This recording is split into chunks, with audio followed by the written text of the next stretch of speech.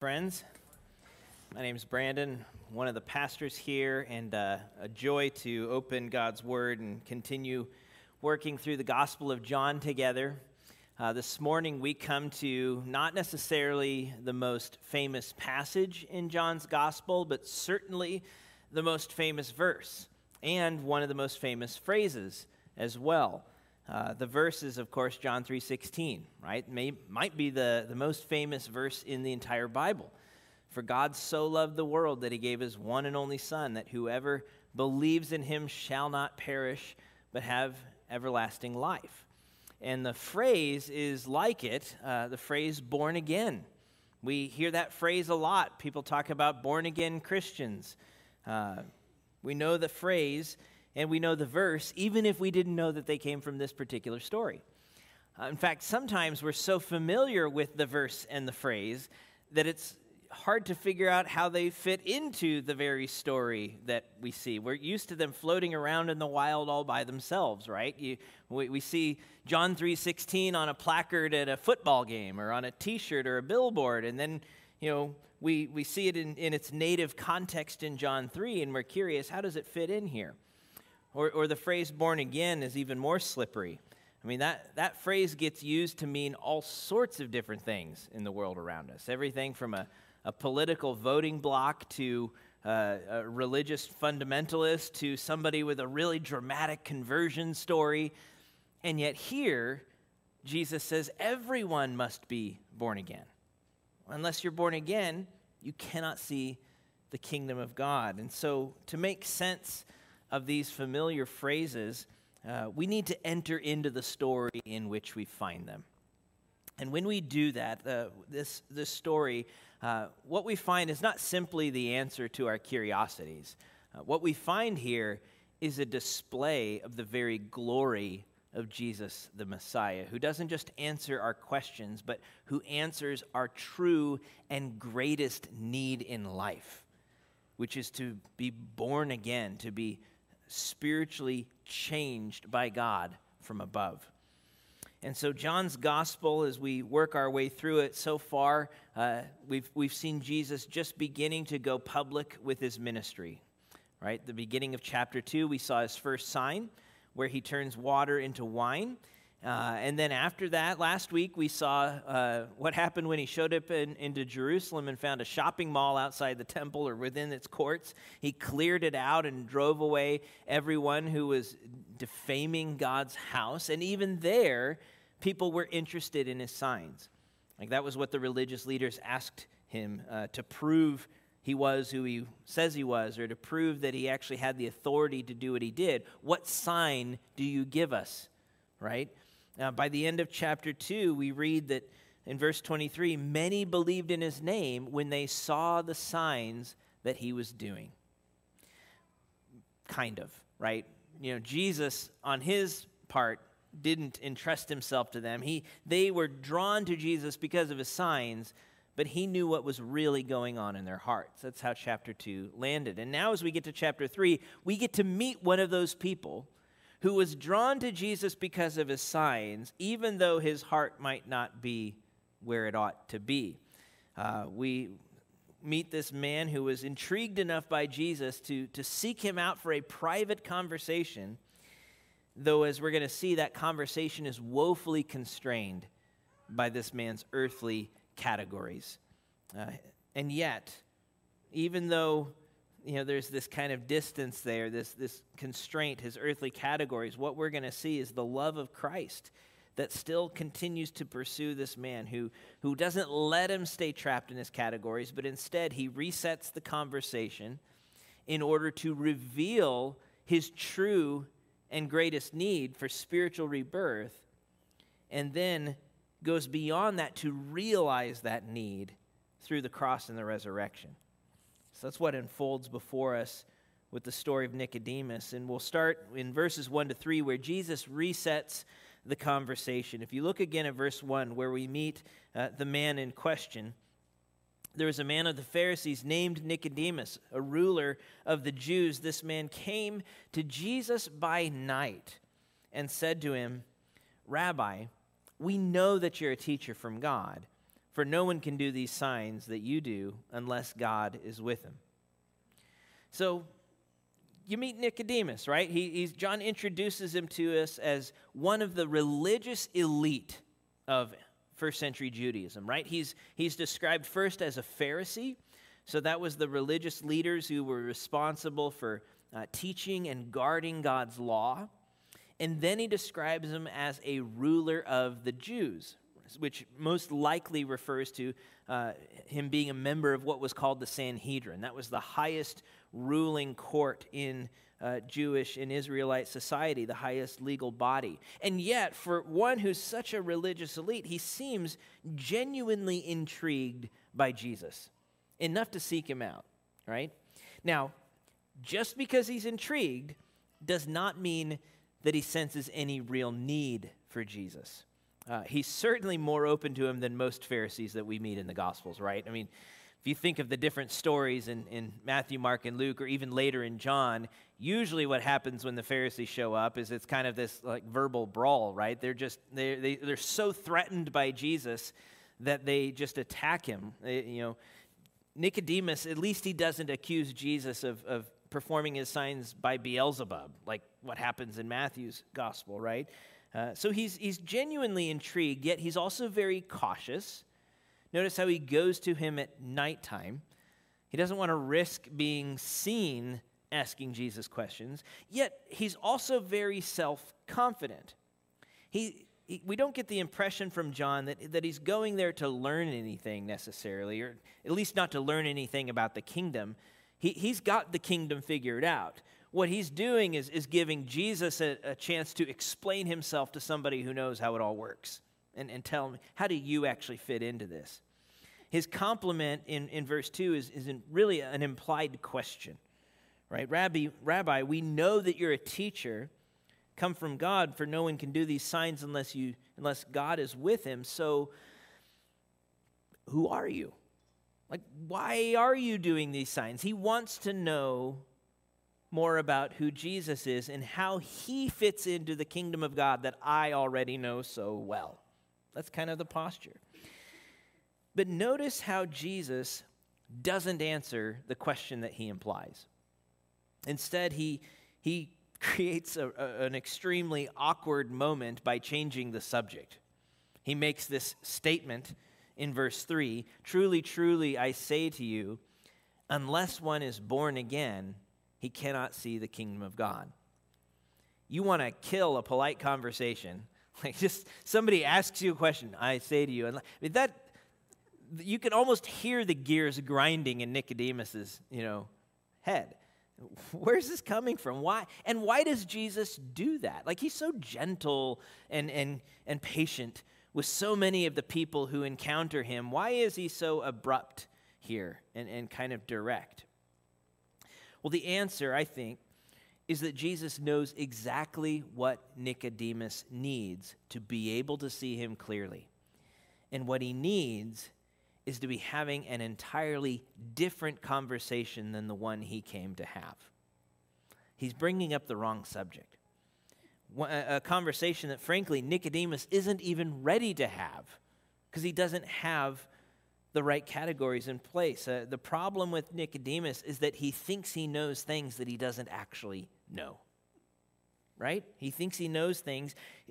Listen, the way he speaks. We know that you are, he speaks as one who's got things figured out. We know these things. All he really needs in this moment is for Jesus to explain himself. That's what he thinks he needs. But despite his certainty as a teacher of the law, his earthly categories fall woefully short of being able to comprehend God's heavenly kingdom. He doesn't know what he thinks he knows. It's kind of like talking to a child about complex scientific things, right? So, when one of our girls was back in preschool, we asked her, where do babies come from?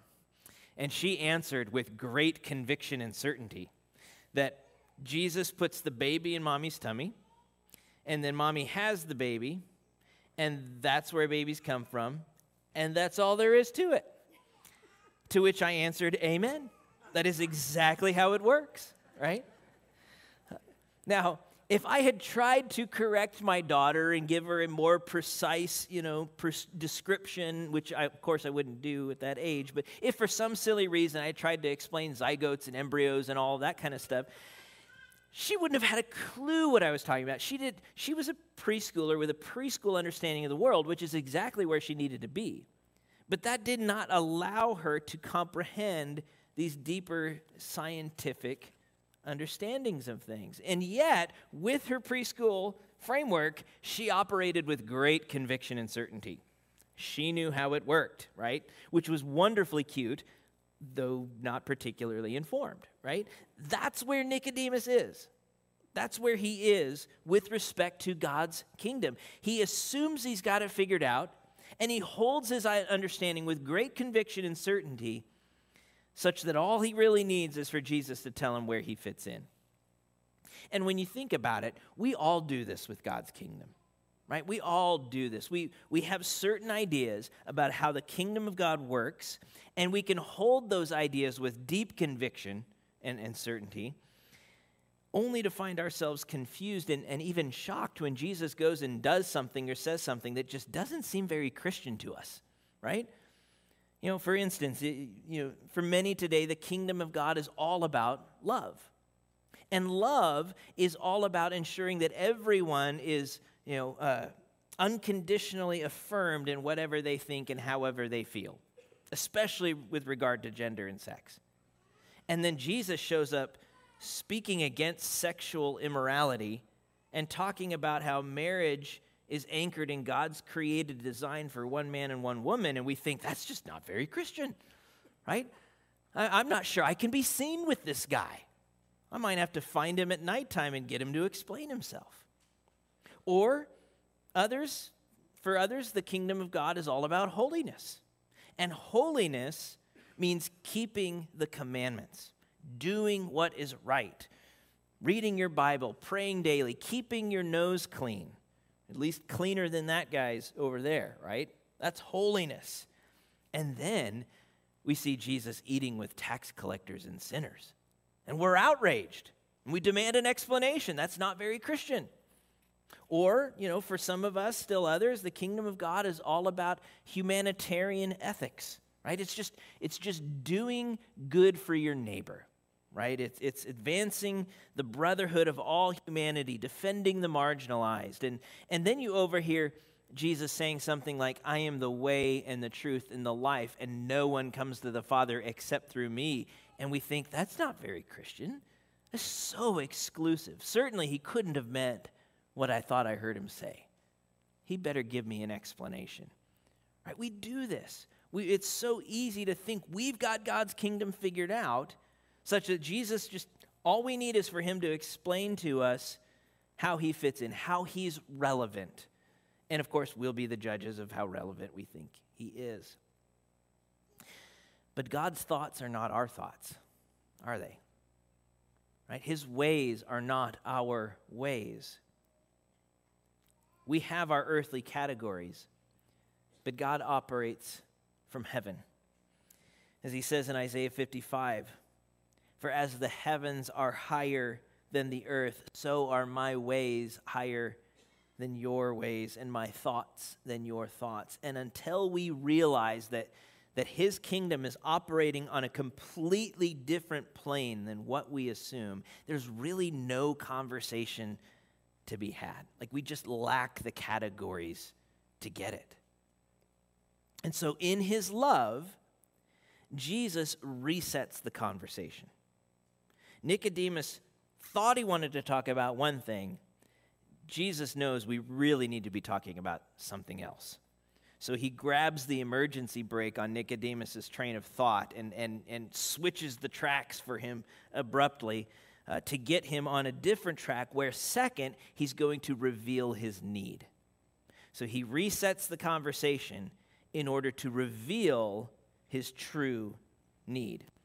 That's why he changes the subject. He's not just being obnoxious or flexing his theological muscles in front of one of Israel's teachers. He, in his love, is exposing a hidden problem and the real need of Nicodemus, and frankly, everyone who would see the kingdom of God, our greatest and truest need to be born again for spiritual renewal. So if you look again where Jesus kind of turns the conversation, verse 3, he answered him, "Truly, truly, I say to you, unless one is born again, he cannot see the kingdom of God." I mean, watching Nicodemus's reaction is just, it's wonderful. It's so what I would have done. Like, he's just completely lost. For one who thought he had the kingdom figured out, now he's being told he can't even see it. That's kind of a shot. But then he has no clue what Jesus is actually talking about when he says he has to be born again. He takes it uber literally. Verse 4, how can a man be born when he's old? Like, can he enter a second time into his mother's womb and be born? He has no clue. Jesus is using a spiritual metaphor, and he's taking it as this kind of physical, concrete thing. And so, Jesus reiterates his point. He says it again in a slightly different way in verse 5.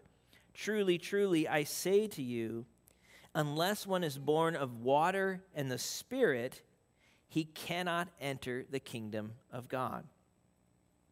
Now, verse 5, Nicodemus is not the only person confused by what Jesus is saying in verse 5.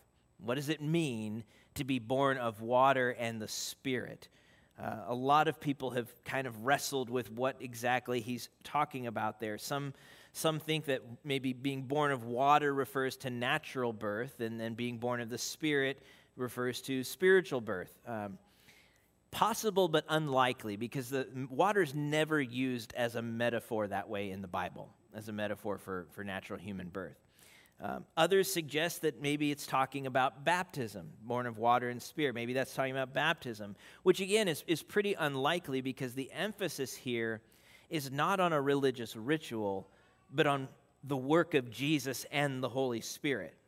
Moreover, Nicodemus, he gets chided in verse 10 for not knowing what Jesus is talking about, and it would be really weird to kind of correct him for misunderstanding a religious practice that hadn't really begun to be practiced yet, right? Christian baptism hasn't really started yet, and so it's very unlikely that he's talking about baptism. Far more likely, born of water and the Spirit in verse 5 is just another way of saying born again in verse 3, or born from above, which is another way to translate that. He's talking about the same thing, just using different words to describe it. In fact, there's a parallel construction between the two. Like, unless one is born again, he cannot see the kingdom of God. Unless one is born of water and the Spirit, he cannot enter the kingdom of God. He's talking about the same thing. He's talking about new spiritual birth. And missing that point, that is something that Nicodemus could be chided for. Because as the teacher of Israel, he should have understood that's exactly what God's people need and what God promised to do for them. This is where the story's been going all along. In fact, Jesus is using language from the Old Testament prophets of God's promise to cleanse and renew his people who had rebelled against him.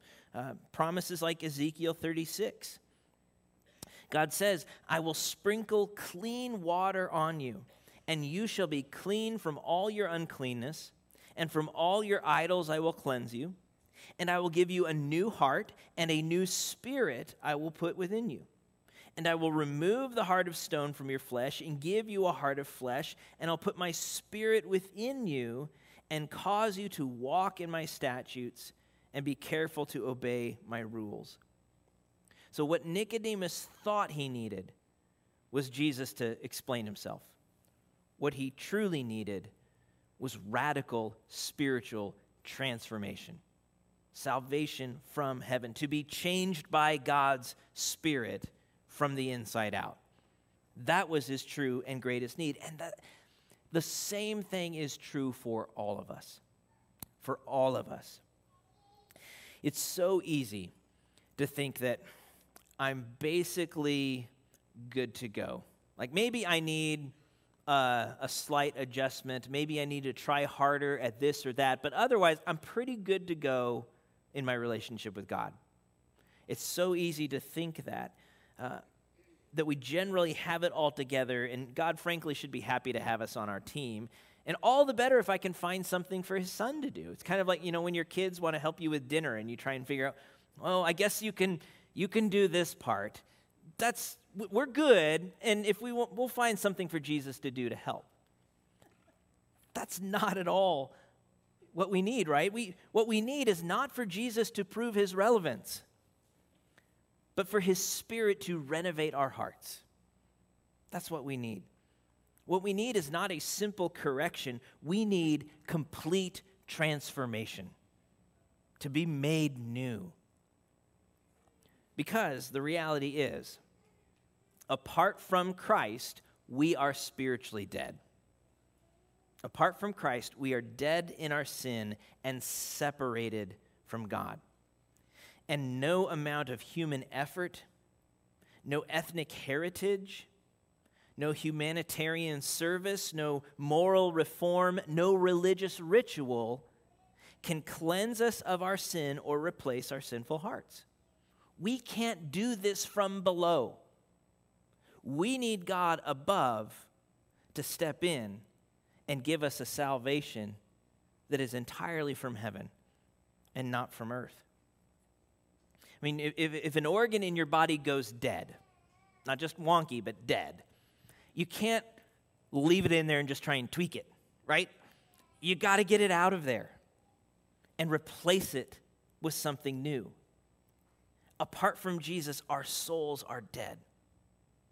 We need God to take out that heart of stone and replace it with a heart of flesh. We need not just an earthly tune-up, we need a spiritual transplant. We need salvation from above, a new life in Christ. We must be born again. We need the one whom John the Baptist promised in chapter 1, who's going to baptize by the Holy Spirit. That's what this is talking about. New spiritual birth, to be regenerated, born again, to live by God's Spirit. As Jesus says in verse 6, natural birth makes us part of the human family, but only spiritual birth can make us part of God's family. And it's a secret birth that you can't really see, right? It's not like going down to, Mercy Hospital in the baby ward and, obviously there's new physical life. It's the secret thing that happens in the hidden heavenly realm where God gives us new life. You can't see it happen, but you can see the results of it when it happens. You can feel the results of it when it happens. It's Jesus describes it in verse 8. It's like the wind that blows where it wishes, and you hear its sound, but you do not know where it comes or where it goes. So it is with everyone who's born of the Spirit. God reaches into our hearts in that hidden inward being and takes out that heart of stone ruined by sin and replaces it with a heart of flesh made new and indwelled with his Spirit. And only then can we see and enter God's kingdom. Only then can we actually live the life we were created to live, in fellowship and union with our Lord.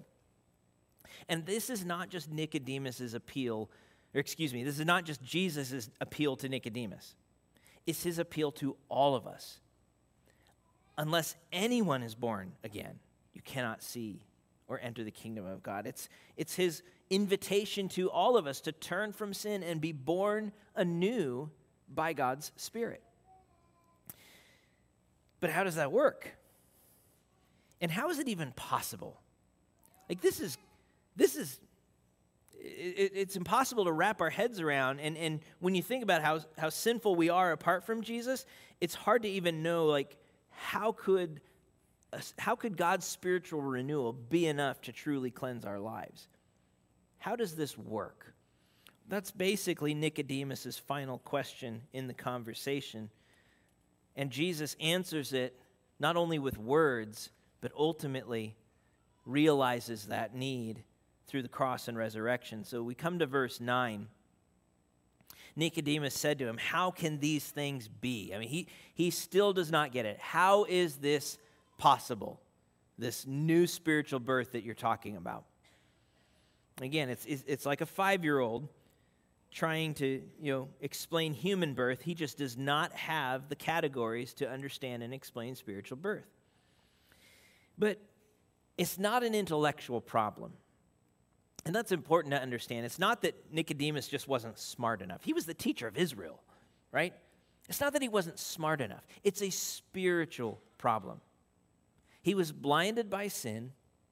He was stuck in his lack of humility and lack of submission to the one who actually knows what he's talking about. It's interesting when you look at verses 10 to kind of 12, and you compare that to what Nicodemus says to Jesus first. We know you're a teacher, and so on and so forth. Well, you're the teacher of Israel, and you don't get this. We know what we're talking about here, right?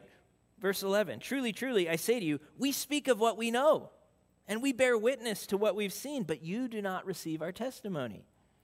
If I told you earthly things and you don't believe, how can you believe if I tell you heavenly things? Which is kind of a cold shutdown when you think about it. He comes to Jesus asking for clarity, and Jesus, you can't get it. But you think about what Jesus has done in moving Nicodemus along. When Nicodemus started the conversation, he knew everything. Now he knows nothing. And that's progress when you think you know things that you don't actually know. Jesus is moving him along to get him to the place where he can actually see Jesus for who he truly is, which meant first unlearning some things and now seeing Christ clearly. And even though he's still not taking it all on board, Jesus does go on to answer his question. Again, not simply with words, but ultimately with his own life. How is this possible? Because Jesus, the Messiah, is here. That's how new birth is possible. The time of Israel's spiritual renewal has come because the one person qualified to bring it has arrived. Verse 13. No one has ascended into heaven except he who descended from heaven, the Son of Man. And as Moses lifted up the serpent in the wilderness, so must the Son of Man be lifted up, that whoever believes in him may have eternal life. So how is new spiritual birth possible? It's possible because the Son of Man, God's eternal Son, who is at his side in creation for all eternity, who then steps into his creation, taking on human flesh, it's possible and only possible because that Son of Man is going to be lifted up on the cross. Because Jesus dies for us, we can live. Because he dies and is raised in new life, we can have new spiritual life. It is the cross and resurrection that makes being born again possible. Jesus alludes here, as he's explaining this, to an event that happens back in Numbers 21, where ancient Israel had rebelled against God in the wilderness, and he sends this plague on them as punishment for that rebellion. Well, Israel finds safety and refuge from God's wrath by looking up to this bronze serpent that God told Moses to make and to hold up, to lift it up. And when they looked at the serpent, they were healed. Well, it's a picture of salvation that's entirely dependent on God. Israel does nothing, contributes nothing. They look to the serpent, and God heals them. In the same way, our rescue from God's wrath, our rescue from God's wrath against our sin, and receiving new eternal life in place of that wrath, it is only possible for those who look to Jesus. It's not what we do from earth below. It's what he accomplishes according to heaven's plans in our place, being lifted up on the cross for our sin. Jesus doesn't just reveal Nicodemus' real need. He meets it. He realizes that real need in his love. For God so loved the world. In this way, God loved the world that he gave his only Son, that whoever believes in him should not perish, but have eternal life. For God did not send his Son into the world to condemn the world, but that in order that the world would be saved through him. Jesus meets our true and greatest need. God meets it out of his love. And that need not just for an earthly tune-up, but for complete spiritual renovation. And friends, that salvation, this promise, this invitation is available to everyone who believes. It's not just, I've gone to church and paid my dues. And it's certainly not, I've sinned too much and I'll never be able to make it up. Whoever believes, that's the word. Whoever believes shall not perish, but have eternal life. It's an absolutely incredible invitation because it's not about what we do, but what Christ has done for us. And so therefore, it can be offered to everyone because he's done the work. He's done the work. And apart from faith in Christ, we remain under God's condemnation. That's the other side of the coin. He came to save us from that condemnation, but if we don't take hold of him, we're not saved from that condemnation. Right? Verse 18 tells us that whoever does not believe stands condemned already because he has not believed in the name of God's one and only Son.